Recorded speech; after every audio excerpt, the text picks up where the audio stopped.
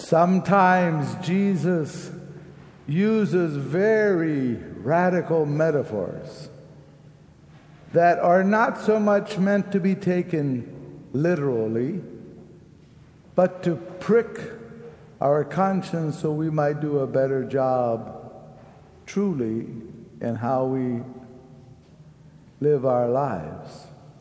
So Jesus is not saying, okay, that dinner party you got coming up next Saturday, disinvite all those people.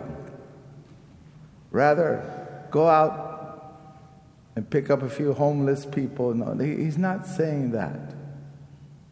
But he's saying, I think, that if you only invite people who are kind of like you, talk like you, think like you, who may invite you back to their homes, and you leave out the poor and those in the need, which we really don't want to do, we want to be generous, then you've not understood what it means to follow the Lord.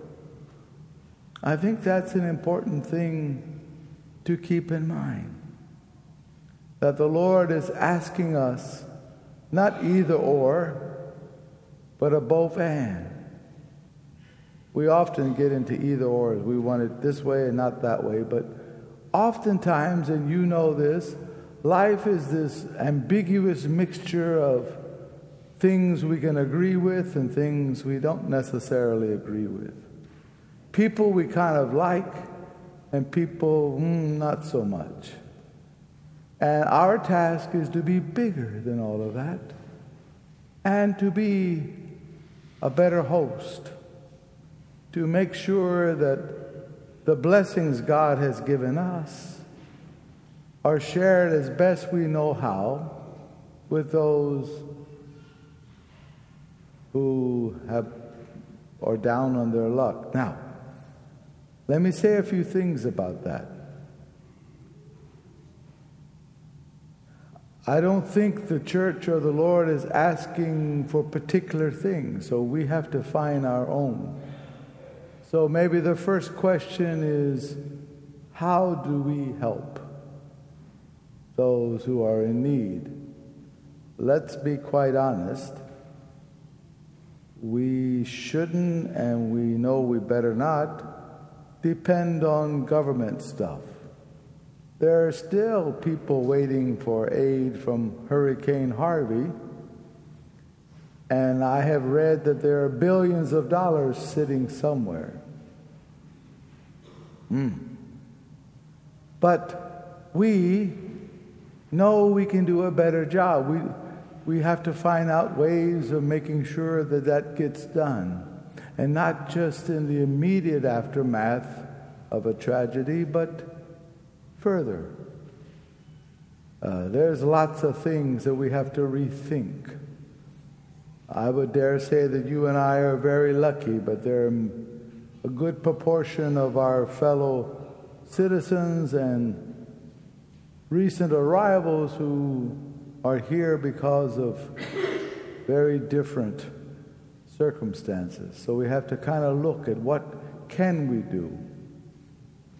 What ought we to do? Because God has been good with us. That's the question. The other question is, I think it's good for us to get to know all kinds of different people and to talk to people who think differently than we do. Again, it's a both and, to try to understand how this group thinks and that group thinks. Now, I will confess that, and maybe you will agree that you're like this too, I like to think that I'm right. And people who disagree with me are wrong. Okay, maybe you thought that way once or twice too. But somewhere, the truth is in the nuances that connects both. We live in this divided, polarized sort of society, even in the church. And we have to find ways where all are welcome, even those who perhaps have not yet begun conversion. I won't disagree. There are people who are unworthy, well, so are we, who need to change some of their ways, and maybe we do too. But God is their judge, not you or me. And so we have to think in this broader both and with the eyes of God, which will give us peace. So we pray for that peace. We pray for better laws and rules. And my first thought was you and I, we need to see if we can do a little more, locally maybe. Maybe to help here, volunteer there, give a little money here, or maybe a little time there. Certainly in prayer and in our attitude. Now, I want to close with humility. I think that often is misunderstood. Humility doesn't mean that we're a bunch of wimps. Let me say it again. It doesn't mean that we're a bunch of wimps, that we just let people walk all over it. We know that that's not true. It's not good. It's not what God meant. But humility means that we are not selfish and arrogant and proud. And so let me first talk a little bit about that. I think that sort of displays itself with people who do not listen, do not hear, and maybe we fall into that at times as well. People who think that the world rotates around them, and when something goes wrong, it's somebody else's fault. You probably know some people like that, yeah? Well, sometimes we fall into that as well. Rather, it is to realize that you and I are blessed. We have more than enough. Okay, we've had our difficult times. Maybe you are in one presently. But the Lord will give us the grace, and we will find the help we need to go where we need to go. That's the point. And so humility is, first of all, recognizing where our gifts come from and that they are ample. They are more than we realize, I would suggest. So, St. Paul had a triplet of phrases, of adjectives that I think sort of fits. He says that you and I need to be strong, loving, and wise. I think that's the way we need to be: strong, loving, and wise. Strength means not that we try to lord it over anybody, but we don't let anybody lord it over us. That we stand up for what we believe, and we smile and we make proper decisions. And that decision might be that we'll have nothing more to do with this or that situation. Loving, all things in charity.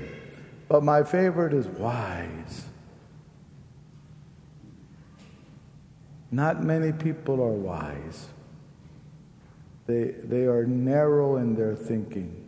Are you hearing that? They are narrow. It's this way or no way. Wisdom tells us that there is a spectrum. Some things are better than others, but the truth contains many nuances. As long as it's not morally wrong, of course. Not talking about that. But the ways that we express things. And so we need to be wise. Strong, loving, and wise. Oftentimes, I mention to young people, when they're feeling that life has sort of crashed in on them, you know, those of you who are a little older, we are very lucky. We kind of know that we're going to be okay. Young people don't always have that wisdom. And so I tell them, stand up, sit straight. If you're looking for a job, don't say this, but you walk into the office and say, you need to hire me. With that attitude, coming across as a confident person who knows what they know, you will make a good impression. Or if someone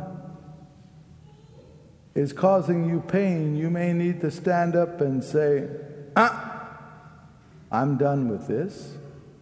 And with a smile, with charity to say, I'm not going to go there anymore.